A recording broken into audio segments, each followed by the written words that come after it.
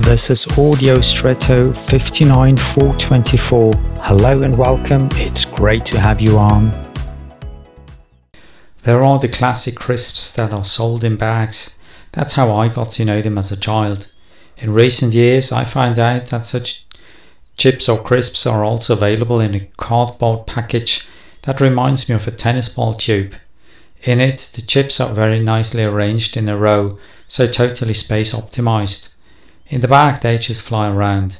Still, I find it strange that I get crisps in the shape of a certain centimetre, where all the slices are also the same size and curved in the same way, instead of in a bag with a random distribution and then also individual chips look.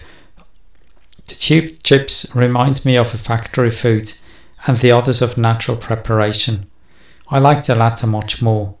I feel the same way about people. The individual, which is not always classifiable in this way, distinguishes the person and makes him or her unique. So are you.